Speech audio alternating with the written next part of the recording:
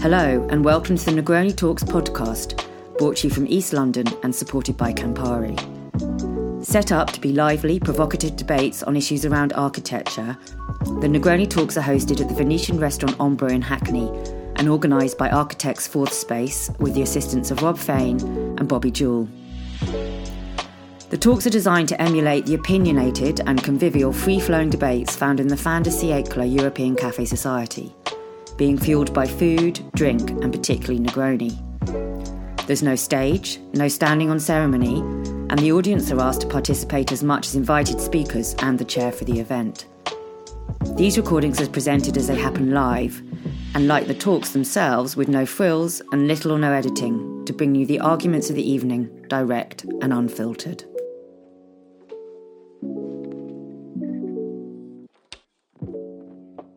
So, ever tried, ever failed, no matter, try again, fail better. Fail better, everyone. There we are. Those words from Samuel Beckett's penultimate novella, Worsted Hoe, published in 1983. What is probably, it's very hard to make out from that novella, an old man staring at his grave, considering the double failure of life, the inability to escape death, and the inability to express this condition. So, woo, yeah, let's go. The irony of this, of course, is a beautiful irony to the fact that fail better is now tattooed onto the arm of a tennis player who's won. Stan Wawrinka has it as his motto tattooed on his arm, fail better. It's become the mantra of the dot-com entrepreneurs, fail better. It's actually in the Complete Idiot's Guide to Great Customer Service. Fail better. So we have two very extreme ideas of what failure is. We have a depressive Irishman considering his mortality and his inability to express it. We also have the Idiot's Guide to Customer Service. You know, so failure is many things. As Ned Bowman said in his essay in The New Inquiry, watching a liturgy from such a gloomy and merciless author getting repurposed to cheer up mid-level executives is like watching a neighbour clear out their gutters with a stick they found in the garden, not realising the stick is in fact a human shin bone. So we can look at it that way, or we can think human shin bone. A human shin bone. So we have these two ideas, but the fact is the human shin bone does successfully clear out the gutter. So there's a nice little twist there, isn't there? We have two ideas, and maybe there's a kind of divine justice to the fact that this term has become repurposed and is now something used by dot-com entrepreneurs to suggest that it's part of the commercial process of setting up companies and them failing and then keeping and trying. Failure, like its apparent opposite, successes, has a number of meanings. But that doesn't stop us from trying to agree on the terms. Architects as a whole are still castigated with a failure of a certain social period. And failure and working out to what degree the architecture was related to the social program and to what degree the social program was a failure or not is something that I still think it surrounds the profession. And I think talking about what failure is today is also a very good means of understanding where the profession has moved to, what its concerns are, and what we agree with. Got a great panel, really interesting. I've been speaking to them earlier. They've got very different ideas about what failure is. Hopefully they've also got some shared ideas too. What I'm going to do is introduce them. They're dotted around the room. And then they're going to have give you a little short shot at what they think of failure, give their definitions, how it affects them, and then also, and then I'm going to ask them some questions. They're going to respond. Then it's over to you. It's not one of those things where you have to politely and ask. We're not asking necessarily for a question. You can say what you think. Give your definition of what failure is. Respond to something that you've heard, and then the panel will respond to you, and then we'll have a conversation. bar's open, food is served too. So these are the people in the order they'll be speaking. If you can wave. Valentina Micheli. Valentina trained in Rome and has worked for Wilkinson Air since 2013. And she's worked on a variety of projects for them, including Battersea Power Station. She's currently working on the Medicine Galleries and a tower on Bishopsgate. In addition to playing a role with Wilkinson Air's sustainability and green groups, Valentina has become interested in the concept of wellness and bringing that into the practice of architecture. So it'll be interesting to hear how wellness and failure relate to each other. So let's give her a welcome.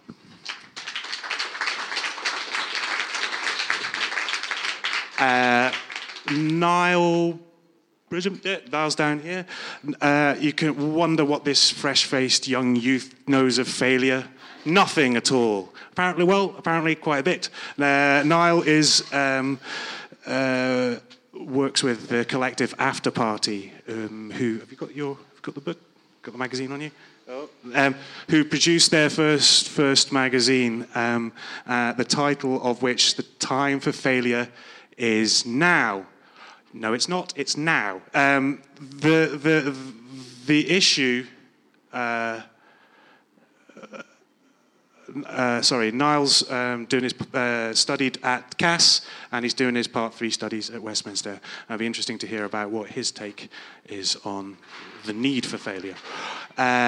So give him welcome. Mold there by Valentina. Thank you. Copies are available? Copies are available. Jane Wernick, if you could just give Jane Wernick down here.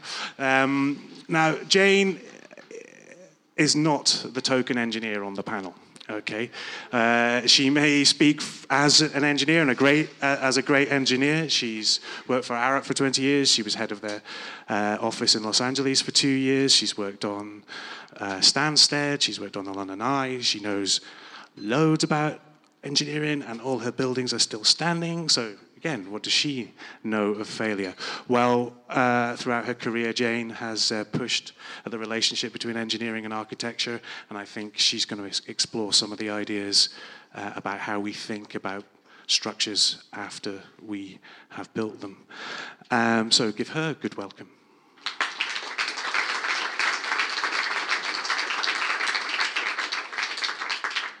And last but no means least, Carl Turner. Give a wave, Carl. Carl, standing by the bar there. Well done, Carl. Founding director of Carl Turner Architects, and someone the phrase social entrepreneurs kind of overused, but I think it's a perfectly good one for. Thank you. For Carl, he says he's a maker at heart. This may have been something to do with the fact that he worked with Foster and Partners on the Citibank delivery want at Canary Wharf. I think I'd want to be a maker after that. One of Carl's formative projects for the practice was his very own slip house in Brixton, which won the Mansa Medal. He set up Carl Turner Architects in 2006, and I think Carl's model of Carl's discussion is going to be about how failure and the business of architecture go hand in hand. Give him good welcome.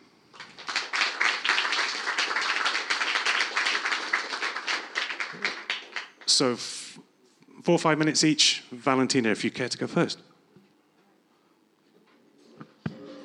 Hi. Wow. All right, first. Great. I have been thinking quite a while since you have invited me to talk about failure. First thing I thought, why me? Failure is a very difficult subject for us as people, as human, and as designers. And then after thinking about the obvious, like the structural failure, the material failure, materiality failure, and so on, I think I would like to investigate the aspect of how architecture often fails people.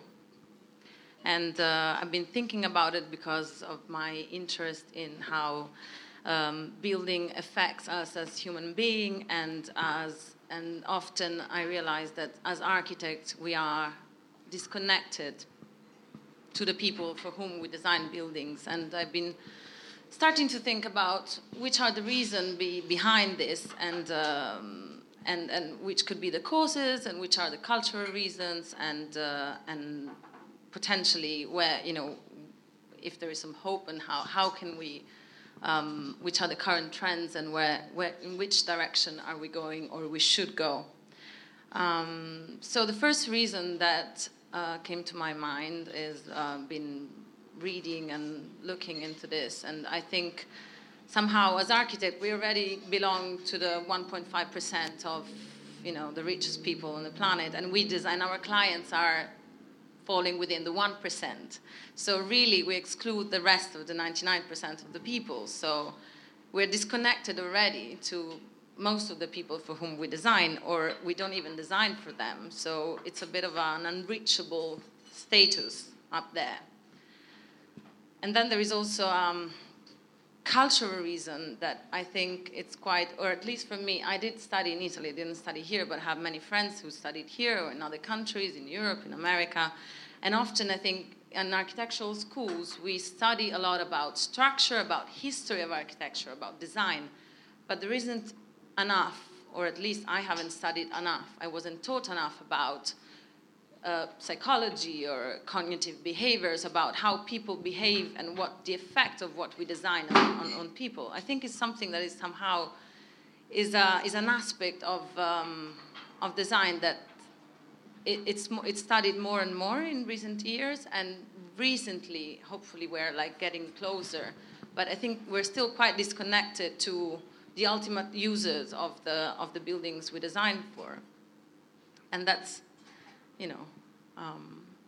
And then there is another reason, which is a bit more, it's a bit more, we are being on our Olympus up there. We think a lot about design, and we don't give somehow freedom to the same people for whom we design. So we want to be in control of everything. Well, instead, when you're in a space where you feel in control, that empowers you. So somehow by taking complete control of our design, we reversely take away from them control of the use of the space.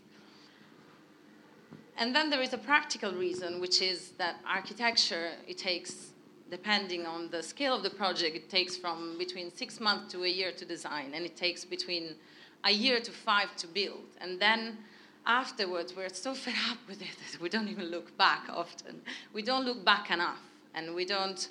And in the meantime, on those 3, 4, or 5 years that the building is built, we keep on designing other things. So let's say if there is a mistake or there is something wrong, we might repeat that mistake a number of times until then it becomes evident. So it might take a decade to find out that there is there is a wrong approach, a wrong technical details, or a wrong, materials. And this is something that can be changed, because there isn't, I think, and I truly believe this, that as architects we don't put enough effort in convincing clients, first in looking back into our buildings, but also into engaging with clients and convince them about how important it is to do POE and to look back and to study and to understand, because that is going to feed back into our next project, So that's how you actually really learn. And I think that nowadays there are these tools as well that I've been talking earlier with my friend Julie, who's doing, for the practice where I work, she's doing a light touch POE of one of our buildings and potentially of others. And it's quite interesting because you don't need to spend 7,000, 10,000 pounds, whatever it costs, to go back in a building and measure it from A to Z to get an initial preliminary feedback of how the impact are, what is the impact on the final users of that building, or what's the experience, what's the service, and how things are working. You can just go around, you can look at social media feedback, you can can do a small survey on a selected number of people.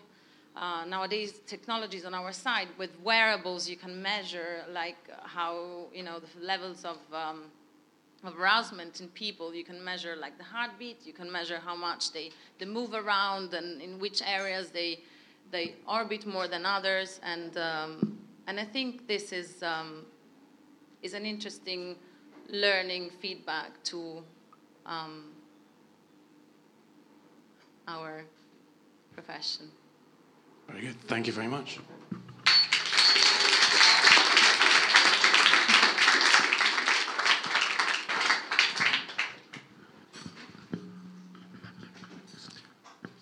If you want to, wherever you want. Okay. So hi. So I'm 1/9 of After Party Zine, and we're a relatively new magazine. Okay. And we produced our magazine on the topic, the time for failure is now. And what we wanted to do was try and explore where there's safe spaces to experiment and to be kind of risk-taking and see how that might impact architecture. Because we're having a lot of conversations about how things might be quite stagnant and how society, culture, and politics is moving, but architectural spaces maybe aren't moving at the same pace.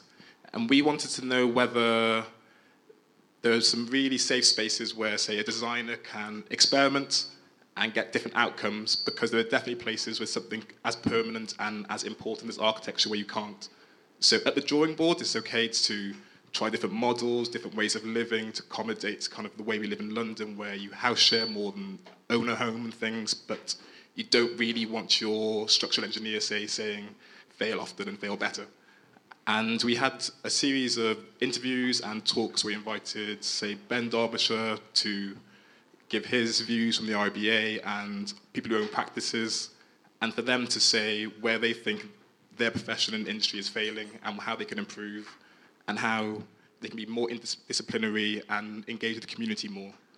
Because one thing we kept on finding was lots of large ideas that architects and designers had, they wouldn't ever really evaluate or test. So once they've built the scheme and it's all beautiful, they've got their photos and they've left, and they never go to it again. So they don't understand whether this really great idea they had for a sequence of spaces and a communal living and who they envisioned living there and how they're going to grow and develop in this house, whether that was actually the case or whether the tenants would use it in an entirely different and interesting way.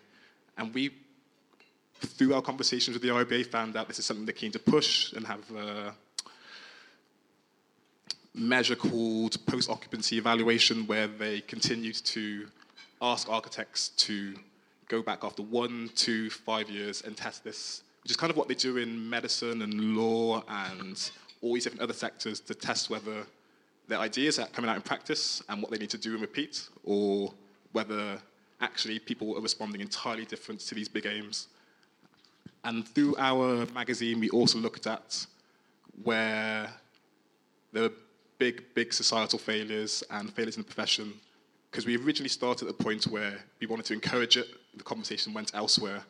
And it's kind of interesting hearing different points from students who think the profession is failing them, and then from people who own practices who think students are coming in and nowhere near good enough, and then the body of the RBA who think that neither are really pulling their weight and changing the conversation and engaging enough with their key topics for the future. Thank you very much.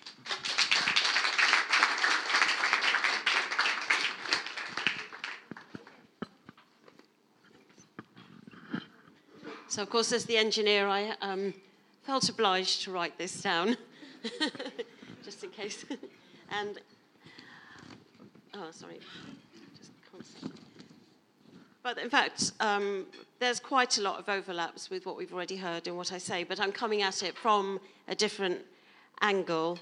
I'm definitely interested in us having a more open discussion about the success or failure of our projects in the built environment for 3 reasons. Firstly, and obviously, we do want to avoid catastrophes.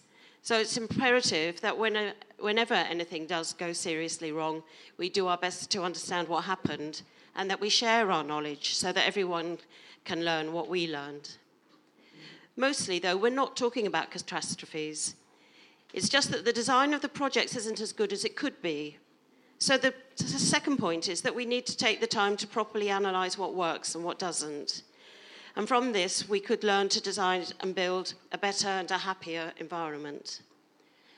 Thirdly, a lot of what we design isn't built properly the first time.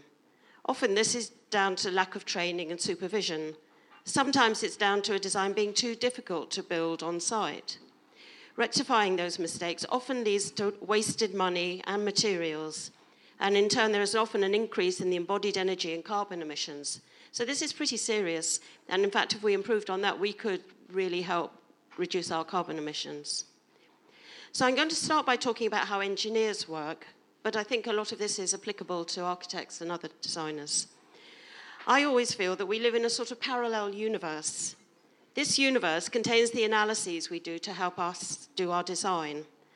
For example, when it comes to designing the structure of a building, we set up a mathematical model that we hope accurately represents the structure that we are proposing. We assemble a collection of mathematical structural elements, beams, columns, slabs, walls, etc., and we assign material properties such as strength and stiffness to those elements, and then we define how they're connected together. Actually, most materials vary a bit with every, for example, with every batch of concrete will have a slightly different strength and stiffness characteristics. Every tree is different, and even the factory-produced materials have some variability. So we include a material factor of safety that allows for those variations. We also tend to say that elements are either rigidly connected together or they're connected together with frictionless hinges. This is a gross simplification. If those hinges are allowed to rotate in all directions, we call them pins. So in fact, in reality, these connections are something in between those two extremes. So we also try to include other factors that give a consideration of how to take those variations into account. We then apply a set of loadings to that model. These include the self-weight of everything that's fixed, which perhaps we can calculate that quite easily. And then we add all sorts of combinations of live loading. So I find it extraordinary that when we're doing our analysis, we might say, okay, we'll put all the live load on one half of the building for these set of slabs, or on the other, or we'll put maximum live load everywhere. And then we look and see what the stresses are in all of the elements. Actually, probably no particular building will ever see any of the load cases that the engineers have applied to that model in their analysis. So that's what I'm talking about, this parallel world. And the other things, like we will assume that the wind is going to blow in certain directions in combination with that patch live loading, and the sun's going to move around. And we check all of those stresses, and then we check the deflections, and we try to make sure that the structure is stable, it doesn't fall over, that it doesn't buckle, it doesn't vibrate too much. Worse still, it shouldn't resonate like the wobbly bridge, that the cladding doesn't crack and fall off. So we worry about all of these things, all based on this parallel universe model that we've set up. And then similarly, and perhaps even less accurately, we assemble environmental models that show how the air inside the building is heated or cooled and how it moves around at different times of the year. But these analyses are just mathematical constructs. They are parallel but not exact replicas of actual buildings.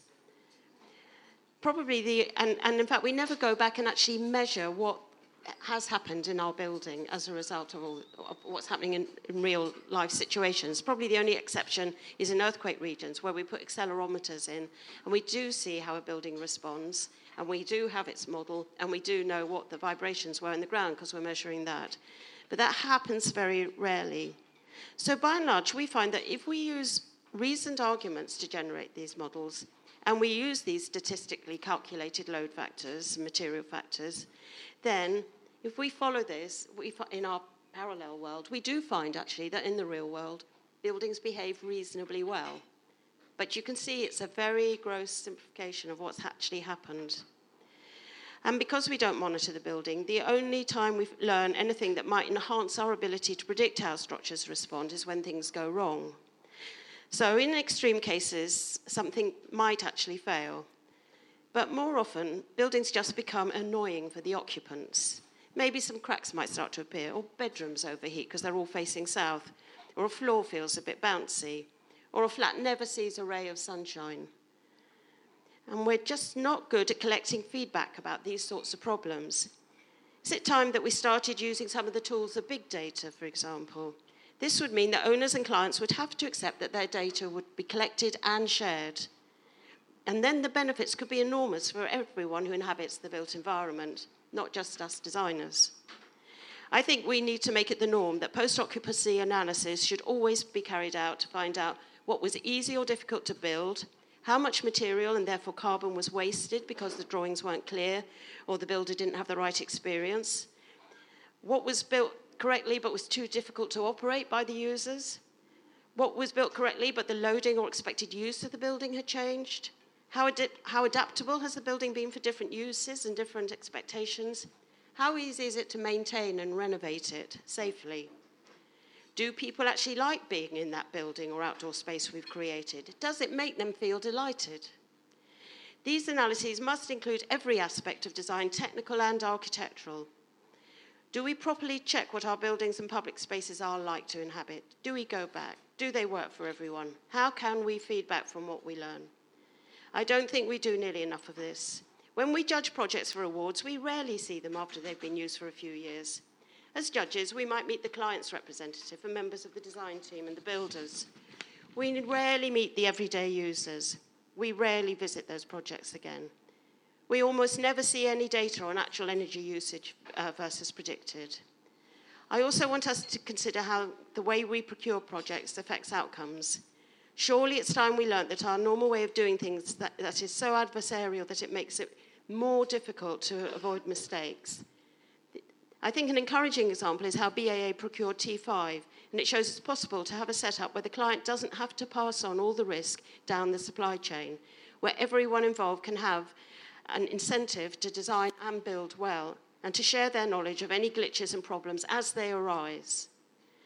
And then another topic, Dame Judith Hackett's report on the regulatory system in response to Grenfell calls for a new joint competent authority which would oversee the risk ownership for multiple occupancy housing. And it would give clear responsibilities for the client, designers, contractor and owner for both delivery and maintenance. And she points out that this would actually make us more efficient and it could be applied to all sorts of buildings. I think it's a really brilliant report. So I guess this is all a rather roundabout way of saying that we need much more collaboration between the disciplines and between the stakeholders, and that we need to gather and share information. If we do this, then perhaps we can concentrate on what we really need to do, which is to make a built environment that not only works for us as human beings, but does so in a way that brings delight.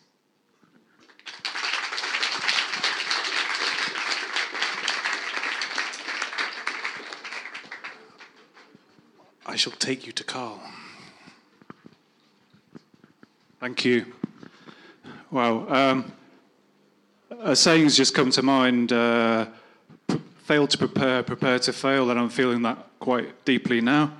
An army client of mine used to repeat this at every single meeting, the 6 Ps, prior planning prevents piss performance. Obviously, we were about 3 months late with his project and ran massively over budget, despite the fact that he said that to us in every single meeting. Probably the saying that we kind of built our practice around came from the RCA where I studied, and that was furniture designers, product designers who do lots and lots of testing before they build anything or they make anything, because they make thousands or tens of thousands of everything. And they talk about, I can't remember what they talk about now. Fail early, fail cheap. So that's the way we started our practice, with this idea of, I guess, starting off very small, very modestly, trying to build up a portfolio, trying to build up a skill set. We worked as contractors as well as architects, and it was about learning our craft and about not overstepping what we were capable of delivering. Of course, we wanted to work on social projects and we wanted to do other stuff, and like many young practices, we got stuck on the hamster wheel of doom, as I like to call it. Not that I don't like doing kind of work for private clients, but I became an architect to make a difference and to try and change things. And perhaps the people with the energy and the vision are the young people, the young architects, of which I'm no longer one. But they're the people that should be working on those kind of projects and the people that are unfortunately excluded from that area of work. So after grinding away for a few years, we stumbled on our kind of Pop Brixton project, which was actually not an architectural project or competition, but actually just a tender run by the council to do something with a scrappy piece of land. So yeah, we took the risk of borrowing some money and putting some money into the project and effectively becoming developers. And I think failure and risk go hand in hand, and in a way, the architecture profession, I think, has been in some way kind of emasculated, in the sense that it's very difficult for architects to take risk anymore, because risk has really been removed from our everyday workload. That everything's kind of programmed out, everything's kind of set out, there's rules about everything, and you're generally not allowed to overstep the levels of your experience. So if you can't break that level of experience, how can you actually take a risk and move on to the next thing? So we managed to swerve around that project, or around that kind of area. And I did the same thing building my own house. You know, I've kind of ridden that kind of homeowners kind of thing for 20 years, buying lots of properties, renovating them, living in wrecks, selling them, and kind of having almost like a separate career of being a sort of small renovator. I've scraped a bit of money together, and that's allowed me to free myself from the kind of the usual constraints of small practice. And I'm an optimist, like most architects. I'm like super optimistic, and that kind of keeps you going. But actually, I do feel that the architecture industry is failing. We're all failing every day. We're failing to do the kind of work that we want to do. We're failing society. Sounds pretty pessimistic, but I think we're just stuck in a bad place. I think there's been talk about we're working for the 1% of people. And actually, the whole mechanism, it's very difficult for architects to actually to make a difference and to do anything meaningful, because the system is broken, in my view. The kind of the link of money to buildings is fundamentally sort of broken, the system. So we're changing the name of our practice. We're dropping the word architect, because we're actually increasingly seeing it as something that's a failing profession, and the word architect feels almost like it's actually, to me, it feels like a negative. It's a limitation. People immediately see it as a limit to what you can do, rather than so they put you in a little box saying, well, you're an architect, you just do this, obviously.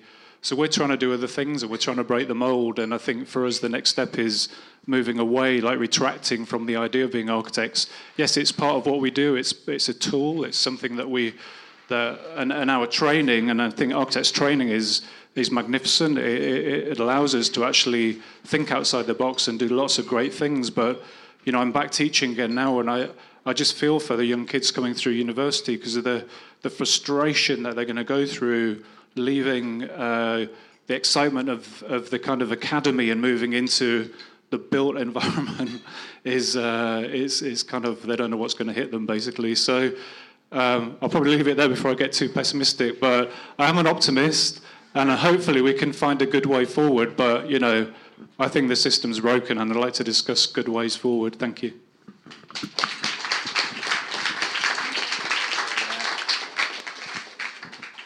Carl Turner there, looking at the term fail better and just seeing fail. There we go. No, great stuff. Fantastic. Well, that was, that was fantastic. It was really great. We ended on a high. Now, one thing I think is kind of creeping into this discussion, and it became more explicit in Carl's talk, but it was first touched on by Valentina. Valentina, you talked about the disconnection between I think what you were talking about was a disconnection between the architect and the wider world. Now, what is a grand vision? We talked a lot about post-occupancy evaluation. I think this will be a failure if it's all about post-occupancy evaluation. Okay, that's great. That's all true. But let's go before the building's even done. We're already racing through everything. Got through the building. Already got to the failure after it. Let's go right back. And I think that's what you touched on, Valentina. What is needed to connect these the architect with the wider public. There you go. I think I touched on based on this earlier. I think there are ways today of testing and engaging with the public without having to spend fortunes. A way, for instance, is social medias. I mean, if you think how Instagram is effective and how often it's criticized also by the way, there are some buildings that become famous. I read an article about brutalism the other day and about how, there is this celebration of brutalism because the Instagram picture, they look cool. Fair enough. They do look cool and not always they're a success, but somehow I think the social media and technology could be used in a way to let the people experience a space even before it's fully designed, and that could be a way of failing safe, but not really, in the sense that you could try bolder ideas and you could try and put them out there and test them, for instance, because we've been mentioning this fact that designers can test things.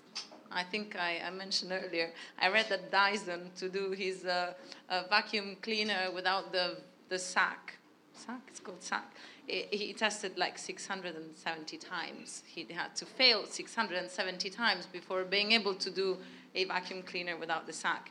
I mean, how many buildings, if you're lucky in your life, you can do, I don't know how many buildings, even less than 10 or maybe 20, but how many times are we allowed to fail? And perhaps technology could help us. With a VR set, you can easily be in a space with it's very cheap nowadays.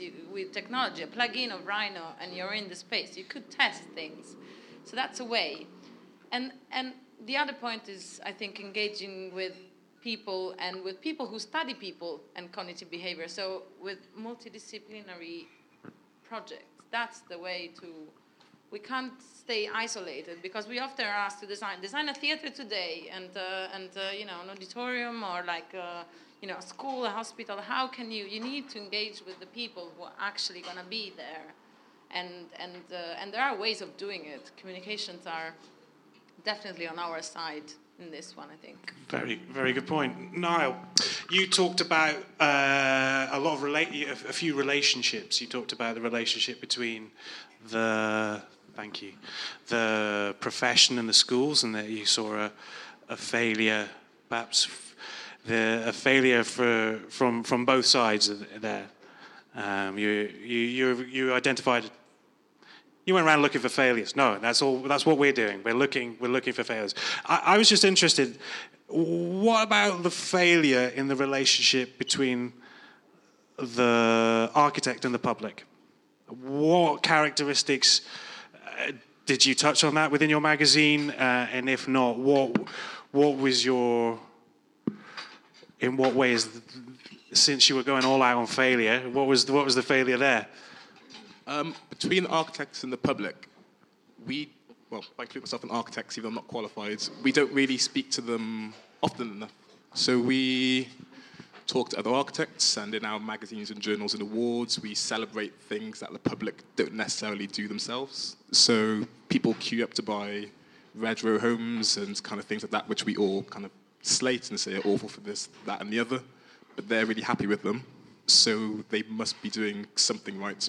But in journals, we kind of celebrate aesthetics and sort of concepts and things that dig into theory, but not necessarily the things that the wider world celebrates and are interested in. And people are also really happy in homes that haven't been architect designed, so there must be some value to those too. So I guess it's kind of a question of value and talking about more than necessarily just economic and aesthetic ones. What do you think the public wants from architects? Architecture, let's say. Or architects. I guess you want somewhere, it'd be quite base, I guess, be kind of somewhere comfortable to live, somewhere which can kind of adapt as you grow. So if you're planning to have children down the line, someone's going to accommodate that. Somewhere you can hang up your washing. The amount of time I go to my friends' houses in new builds and they have their lines in their living rooms, it's kind of like, it's a beautiful open plan space with a great kitchen at the back and kind of big double doors and whatever else, but their washing's right in the middle. So really basics which we put to the sides and value aesthetics over. So I think kind of quite basic things, sense of community, often things like just windows, the amount of bathrooms again, which is kind of almost like closets with loos in, and just less about kind of works of art and more about basic things that accommodate a variety of living. Can I butt in here? Do you think that... sorry, I might take it. Do you think... Yeah, on you go. Sorry, Tim. Do you think then that one of the failures in architecture is that we're not listening enough? We're not being common sense enough, thinking about just the everyday lives of people, and we'd be more interested in making a giant kebab in the middle of Hudson Yards in New York? Absolutely. Those are the things which end up in the magazines, and that's huge, and everyone knows it, and it's all over the zine and everything else. But actually, those are conversations we have between architects and the public, where they might be interested in going there and getting a photo or two. That isn't as big to them as it is to us. Okay. Can I just say one thing? Okay, people who aren't architects and designers read the zine. Okay. I'm just saying. It might blow your mind. You know, it's a massive. There's more people reading the zine than just you lot. Okay, there is a big readership for it. Okay, that's my one little journalisty thing. Sorry, Jane. Now, Jane, it was strong on post occupancy evaluation. What you had to say. What do you think about the idea, the kind of the disconnect that we heard described both here and there? You talked very much about a professional relationship and a strong and improving and informing that. That becomes quite kind of tick boxy and specific to specific requirements. How do we create the terms by which this is judged? So on the post-occupancy evaluation, I'm specifically not saying we just wait and go back and see what happened on a particular building. It's more that we should be gathering masses of data so that we're informing the design process. And I'm also with Valentina on this, the well-being. I mean, some people who know me know that for Building Futures, I was passionate about this project we have, Building Happiness. What are the factors which affect the human psyche? And it relates to what you're talking about. And so much of it is just common sense. So there's someone called Hilary Geet who is doing research in housing in Greenwich. And, you know, if strangers can walk past your bedroom window, you're likely to be stressed, and that stays with you all day. David Halpern did research in the 70s at student accommodation. If you open your bedroom door onto a long corridor and you've no idea who's going to be walking past your door, and it might be 25 people on your corridor, your stress level rises and stays with you all day. Whereas if you break it down into smaller chunks and you're just like 6 people in a little bit of corridor, then so a lot of this stuff is just common sense. And you know, when I've been involved in teaching architects, I mean, I'm a great optimist because actually architects are all human beings. They're perfectly able to look at drawings and imagine themselves as a human being in every spot of their plans. And it's great that we have better tools now to do that, but actually you can do it even with just, you know, a 2D drawing. I think it's quite easy. And the other thing that comes out of this wellbeing research is that people are happier if they do feel they have some kind of democratic contribution to make to where they are. I mean, that was the success of BedZ, that people knew many more of their neighbours because they had to walk to the rubbish bin or whatever it was. Okay, I'd love for one of these happiness assessments to be done on Carl. Now, the arc of the profession that you've described, and the fact that you by trying to expand the role of the architect by incorporating other aspects, isn't that a success? Yeah, I think it is a success, and I think people are more and more interested in design and in all aspects of design and things like design and the internet, social media. It's all made design and visual gratification has become kind of a massive thing. People are really, really engaged and interested in design. Sorry.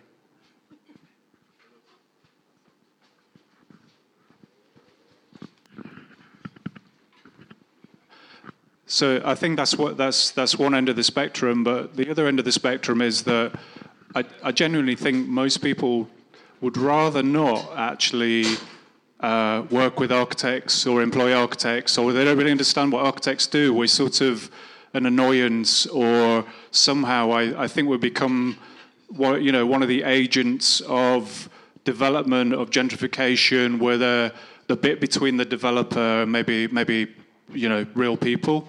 And the whole development process has alienated people, especially housing.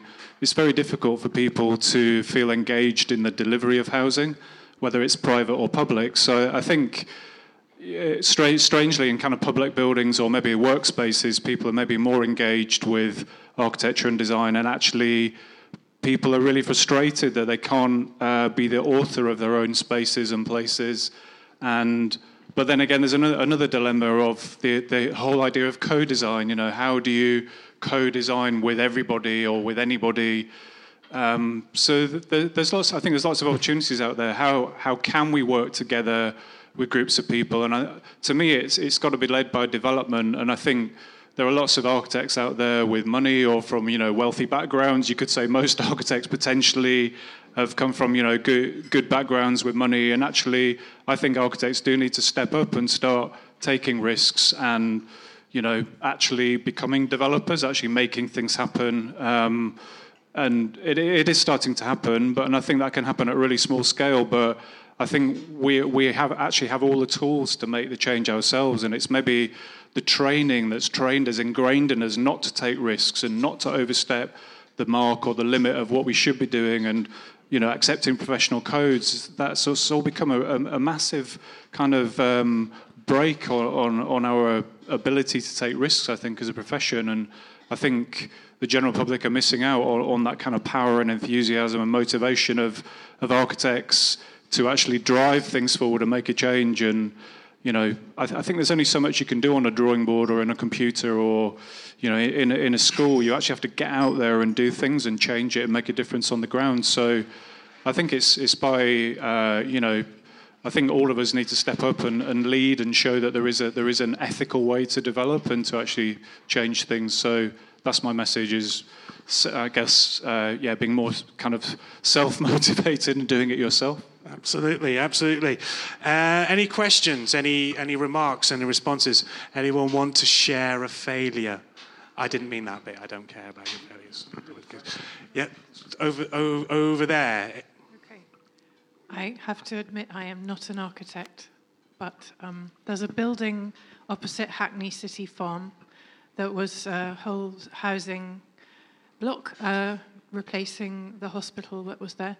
And there was actually a group of residents, one of which was an architect. And the architect said very strongly, put a non-residential bit opposite the entrance to the farm, because the farm needs an extra building and an extra bit of space, and that's the obvious place for it. And it wasn't done, and it's just it's apartments on the ground floor, which seems a real shame. So my question is, was that because the architect couldn't tell the developer to lose that one extra bit of space? Is the bravery you're talking about, or risk it, is that in you challenging the developers a bit more? Because it seems to us that the developer just does it by his spreadsheet, and the architect may not have enough power, and perhaps you need to take that power. Yeah, I mean, I think you've hit the nail on the head there. The idea that architects tell developers anything at all these days is kind of, it's almost laughable, really. But I think all good architects, we will all suggest things to developers, and like increasingly the conversation we're having in our studio is, where do we go next? Who do we work for? Who are the good developers? And even the good developers, do we really want to work for them? Are they really that good? Are they really that ethical? But we have to, we're running a business. We have to work for somebody. So the whole thing about money and investment and wealth is so intertwined in the world of architecture. It's very difficult to separate money and investment from buildings, and so it's very difficult. But yeah, I think we can vote with our feet and not work for developers that we think are not doing the right thing. But it's very, very hard to. You're quite often brought in quite early, and you're not really sure what the lie of the land's going to be until you actually start working on a project. So, but yeah, definitely we should have more of an influence. But the reality is we don't very often. Can I just add? Yeah, go on. Sorry, Carl. Sorry, Tim. I think it's a decent question as well, and I think it is a massive failure with architects not to stand up to authority of a developer or the finance stuff. It's a battle. It's a real fight half the time, and most of the time it turns out in failure, unfortunately, because it's all in essence about money.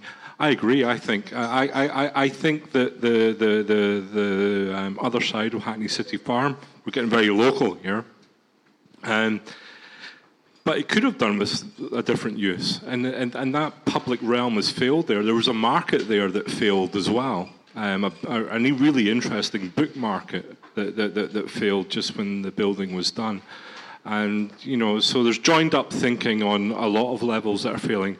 Architects, yes, but others too. I love you all, you lovely architecture people. And I feel for you deeply. Really, really, really, I do. But you get to make pretty things, don't you? You get to go out there, you get to put your statement on them, and that's why you're all in it, really, aren't you? You're kind of, oh, goodness me, the social program, they're not letting me do it, they're not letting me give my vision. They're letting you, as artists, and some of you are artists, some of you, they're letting you go out there into the built environment. They're giving you the option. You've got more say than most to go out there and create and to give a creative solution to a very difficult problem. Now, if someone's going to ask me to feel sorry for you, I do a little bit. But only a little bit. And I think that if you were to go out there and ask a wider group of people, they go, that's why, if you're wondering why those people are coming through the door to still be architects, that's what they want to do. They want to just make their thing. Sir? Yeah, no, I was going to say, here's a blame culture in architecture. We have the Carbuncle Cup. Doctors don't sort of have a big party. I was saying, do you think there's a blame culture in architecture? We have the Carbuncle Cup. We will celebrate when someone does something silly or bad. Doctors don't have a big party and have a big awards ceremony if they've done a botched job on a bit of surgery. So is there talking about the post-occupancy evaluations, are people almost nervous to share that because they don't want to show that they've failed?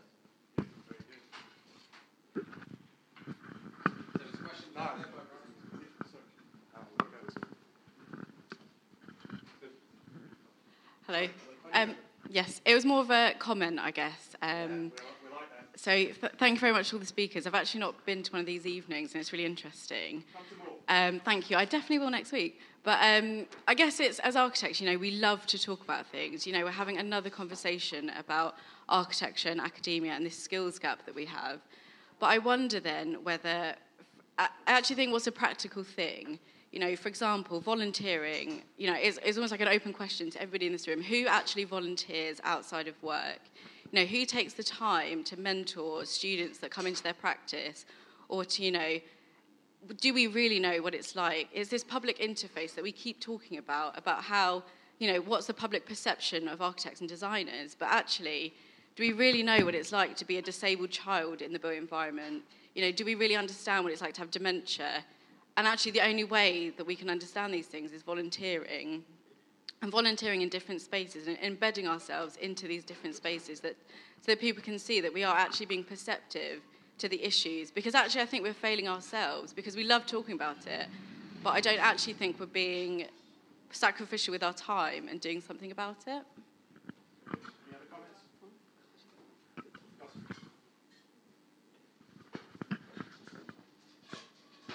Thanks. You made a very interesting point about design, and it's a bit worrying, isn't it, that it's so popular outside architecture, because it's a bit like watching Towie and thinking it's a documentary. It's a completely unrealistic vision of how architecture works. These photos, it's just an endless stream of photos that have been, heavily photoshopped, an idealized version. It's like a size 0 model version of architecture. And people look at that and think that's what architecture is about, and we are terrible at talking about failure. Most buildings, most contractors certainly, are fucking terrible. And we go to site and why have you done that? Why have you done that? Why have you done that? But you can't speak about it because you're working for a client. You're working in an environment where you start slagging people off for the terrible work they've done, and you just, and it's not our responsibility. We're on site, we're fighting, losing money, trying to make the buildings as good as we can possibly make them. Yet we can't even talk about failure when it occurs. Excellent, the double down option. Well done, Russell. Can I ask you, Niall, to respond to that one? Valentina, you can respond to Russell. Blame culture, okay. Yes, I do think there's a blame culture, but I think it's also easy to see why when it's awfully easy to get frustrated. As Carl was saying earlier, you kind of spend 5 years in architecture school learning about all these kind of projects with big, grand social aims. You learn the real value of good architecture, and then you kind of come into the real world, and then you're there to make someone's spreadsheet pretty.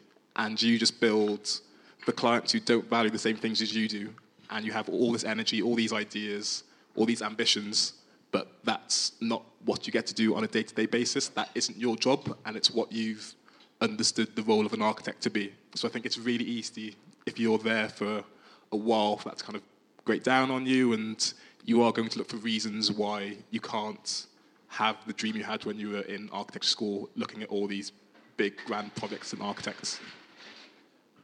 As a non-architect, can I say, actually, going into an architecture school, going in for a crit, holy shit!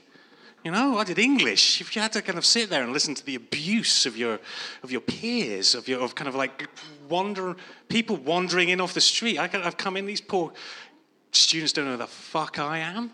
Coming in there and going, yeah, I don't like that. And you have to take it. I don't know. I think the blame culture is... I take your point. I think it gets worse, but I think you're all sadomasochists as far as I'm concerned. Valentina, if you respond to Russell. I wanted to say something. There is something that I think that I wanted to say that relates... No, but there is two things. One, I think there is a gradual, you were saying that there is a lot of talking and a lot of talking among students. I think there is a sort of curve that the more we go on into the profession, the less we share. So at the beginning is all talking, and then there is all talking, no building, no designing, and then gradually you design more, you build more, and then there is like less and less.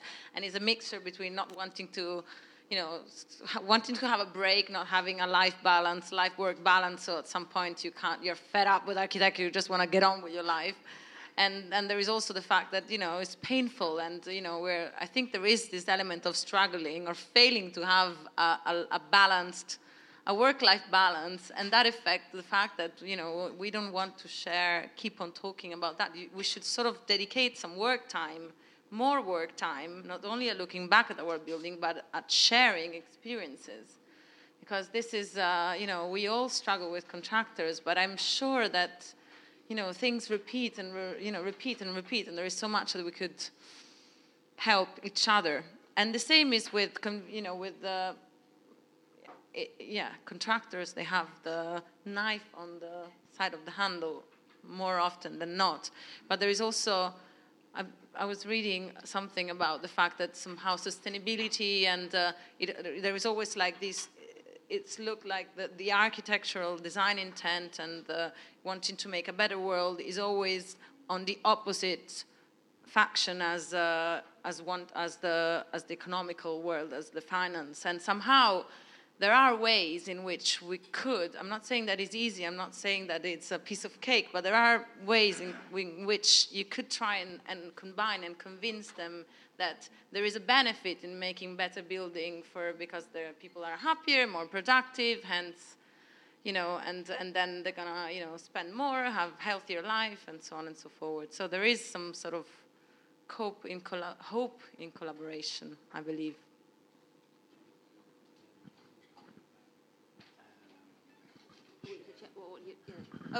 Yes. So, firstly, I think this is somehow being turned into something very negative. I think there are lots of really good projects, and we can all remember some fantastic projects we've worked on, and every single one of them, I bet you had a really good client, and you had really good contractors and really good consultants, and everybody trusted each other and respected each other and showed respect. And I think that we need to put pressure on our institutions, this is with my edge hat on, to say we really have to put pressure on the whole procurement process. I know this maybe sounds really dull, but it's so important. If we could get a working environment where it's the norm, where we're not put against each other, where we don't have we have public clients, this is inexcusable, who are deliberately selecting consultants who haven't worked together before and pitting them against each other and thinking that's clever and that we can drive down the costs. And it doesn't drive down the costs, it pushes the costs up because things get done badly. But just to respond to the question about do we give our time, we all do it in different ways, I'm sure, this mentoring. But you also said something which struck a big chord. You said about people in wheelchairs, people with dementia. We are all, as I said before, human beings. We all have relatives who have things going wrong with them or friends going wrong with them. And so long as we just keep remembering that when we're doing our design, and I don't mind as an engineer saying to an architect, where's the wheelchair going to go the same route? We can all pitch in and talk to each other because you might just forget it one day. And I just think, I think collectively we have great skills, empathy, and everything we need. We don't seem to have enough confidence to do it properly. And we should via the institutions, just take on the larger organisations. So obviously we can't as individuals. Tim, can I be a bit boring here and say I'm going to come in yet again? Mm-hmm. With the likes of Thomas Heatherwick's Hudson Yards, and I mentioned it earlier, and I don't necessarily want to spend a whole evening talking about it, but Jane's last point, and the speaker over here, who rightly pointed out that there's a failure to sort of consider the everyday and minorities who might be disabled and so on. Where does likes of the Star Architects and from the Heatherwicks, Giant Kebab and Hudson Yards start to fail, rather than us all here tonight who are all struggling architects or engineers or people in the periphery? The big guys, they can get away with it because their fields are spectacular and non-inclusive. Would that be right in saying that? I have no idea how Heatherwick keeps doing it. Does anyone? Anyway, I think we have to admit that the Starchitects, I don't know. They just. I think we're going to have to stop calling them Starchitects. I think we're just going to have to start talking about very rich and successful architects. That's the paradigm. That's what architecture produces. We can kind of talk about when Foster pops his clogs, when Rogers goes, that the death of the Starchitects. That's not happening. They're a result of a wider system, and that system until there's a wider economic change. Political and economic change isn't going to change. But I do think the phenomenon of the Starchitect is. I'm supposed to be chairing this. I do think the phenomenon of the Starchitect is not just about economics and politics. People like their stuff. I'm Sorry. Anyway, you sir. I think one of the best examples of contemporary failure is 15 Clerkenwell Close, which is done by Arvind Tahar. But one of the criticisms levied against him by the planners was that they didn't understand or know what the output of the stone that came out of that French quarry was going to be like. And Arvind Tahar said, well, neither did I. The whole point is that it's unfinished. They only cut it in one dimension. And I think that says a lot about kind of contemporary architects or contemporary architecture now. Is that we're too focused on controlling our output, particularly with parametric design. We're so focused on controlling the ins and outs and knowing exactly how it's going to be produced. But one of the best examples, I think it's a great building, was when Arvind Tahar didn't know what that output was going to be. So my question would be: is how can architects lose control a bit more?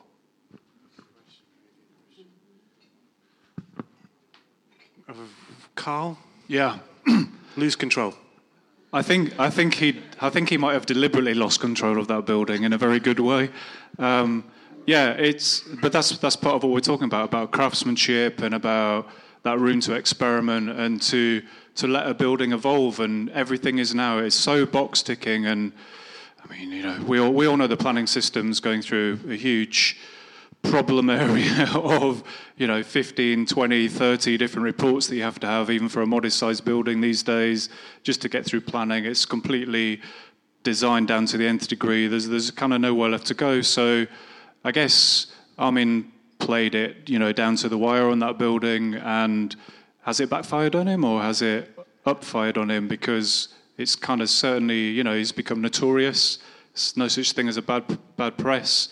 He'll probably get away with it, and rightly so, because it's an amazing building. I've written a letter of support along with many other people, but the fact is the planners shouldn't be pursuing him. It's absolutely ridiculous when you look at, even on the same street, the kind of stuff that's been built next to it.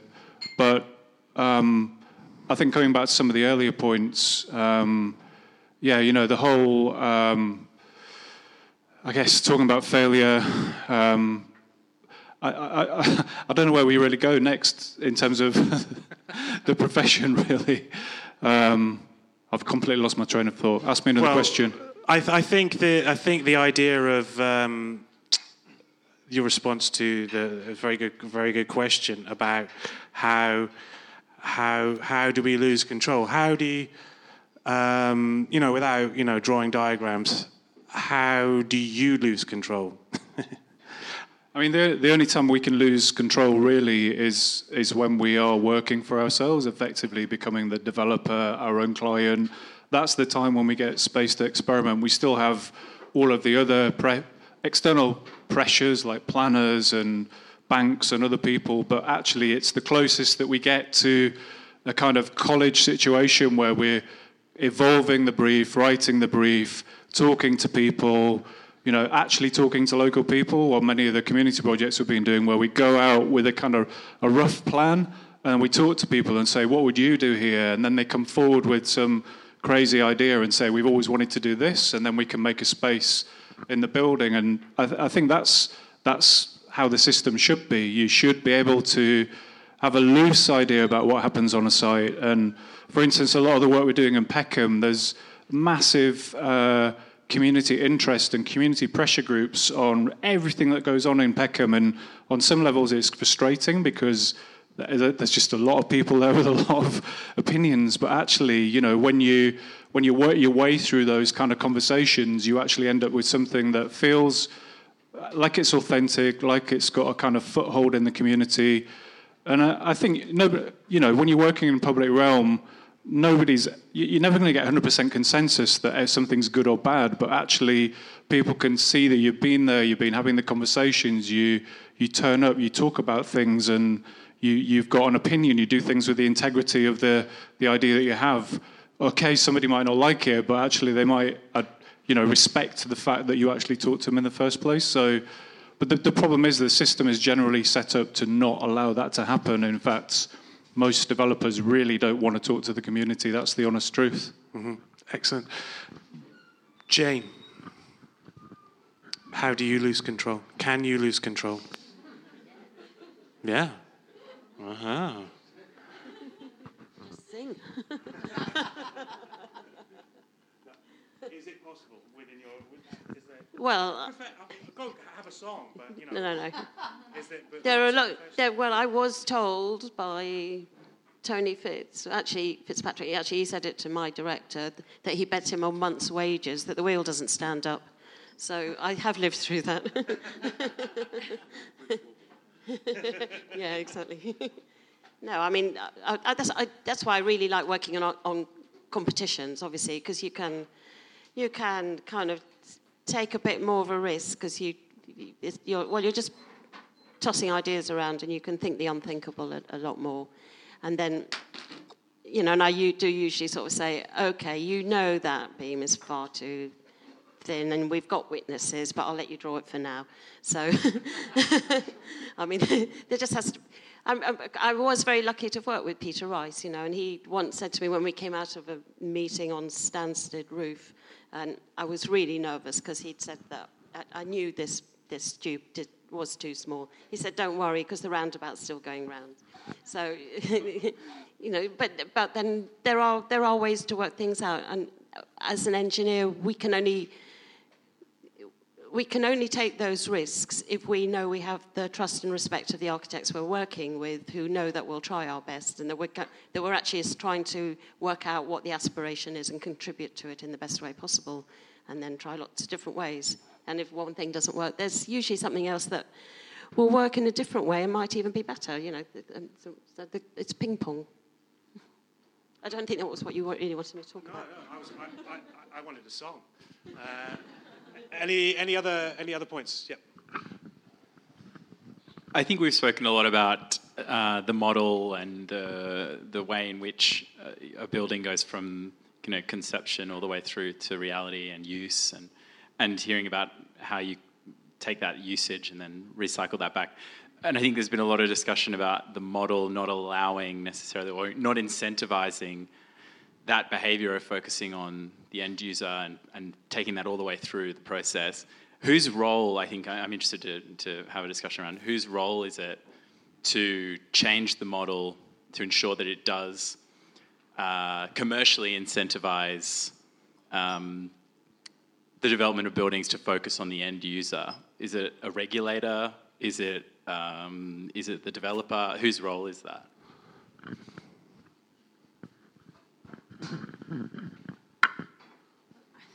I think that as often in a project as architect, you are like the lead designer. You have to coordinate all sorts of consultants, and you are the one that puts together all the pieces. So you need to know a little bit of everything, but you are the one that is talking to the client, that is connecting with the technicals, that you talk to the builders. So unfortunately, part of that weight, I think it falls on our shoulders, and obviously, the wider the message, and the more people talk about it, journalists, readers, and communities, and so on. But generally, I think we have quite a big part of responsibility in this. Okay. And yeah. Great. Yeah. Sure. I do think that you can all be braver about this. I was very inspired. It's different. It's an anecdote, really. But I was at a sustainability forum in Cairo, and it was about how we can decarbonize concrete. And there's an Indian guy there, and he knows that they could use a lot more recycled materials in their concrete, but it doesn't mix the approved design mix. And so he managed to spot in many, many regions of India the bureaucrat who's the one he needs to go and say, now how could we do the right test so that we say, right, we can use that rubbish in our concrete. And he would find a champion amongst the bureaucrats in every department. We've got to do that in every walk of life. We've got to find champions. Cheers. And last question, all the way over there. Any last questions? Thank you. I'm not sure if it's going to be a question because I feel like all the juices have been flowing in my mind. So I'm just going to start and see where it ends up. First of all, I agree with Carl that we are failed profession. I feel that we're stuck between a rock and a bad place. On the one hand, we have the developers who are keeping the umbrella of viability up all the time, and frankly, I don't think most architects know enough about it to resist it. So we nod and we go ahead. On the other hand, there is our own vanity, which I think is a big restriction. We don't need POE to know that a south-facing room will overheat with our current regulations. But still, we choose to not design external shading. And that's not because we can't, it's because we won't. But on the other hand, I think, like most people here, I'm also an optimist. I think you need to be as an architect. And even after spending some time on the new garden bridge that was erected by Extinction Rebellion last week, I still haven't completely given up on the things we're doing. And today I was in Ravensbourne University, and I talked a little bit about urban microclimates, which is my subject. Didn't talk about architecture to the students at all. And they seemed really enthusiastic to do something that was not related to aesthetics. And I was also happy to hear Neil talk about maybe the overvaluing of aesthetics. And what I like about the young generation is that I have a new ambition that seems to be much more related to current issues and less being worn down by old dogmas. And my question would maybe be, how can we give young architects and practitioners a stronger voice and less follow what we've been taught, which is frankly outdated at the moment? I think you could give younger practitioners a larger voice by including them in the journals, in the events, and sort of things like that, because at the moment it's exclusively trained journalists who write pieces on architecture. So it'd be interesting to hear perspectives outside of that, and that's something we've been trying to do in our magazine. But about value and aesthetics, I think it'd be interesting in architecture school if we were taught more on business models, because you quickly learn how we design isn't appropriate to the way the world works in practice. And we are taught to challenge things, to be bold with our ideas, to be experimental, but we're not taught how to do that in a business sense. So we can do it with our designs, with our kind of space planning and aesthetics, and learn all the theory, but when it comes to running a business or challenging current models where people are overworked and underpaid and don't have too much say, we don't know what to do, so kind of fall in line and do it the way it's been done previously. Good. Very good, very good.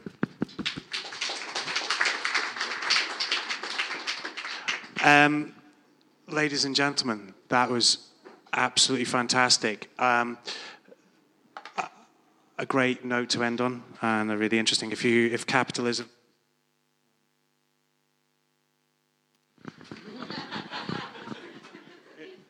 If capitalism is killing architecture, become better capitalists. Well done. No, my facetiousness is just natural. It's not always what I mean. I think that was really interesting. I know there's people pointing at me going, but I think it's at this point that we all take the arguments and make them personal. No, I don't mean that. I meant that in a different way. It came out wrong. I think we all need to drink more, eat more, and continue the conversation at the bar. I'd like to first, though, thank Stephen and the wonderful staff at Ombra for making us so welcome.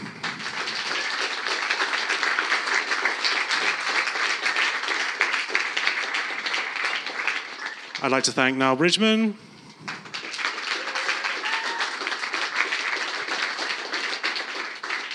Jane Wernick,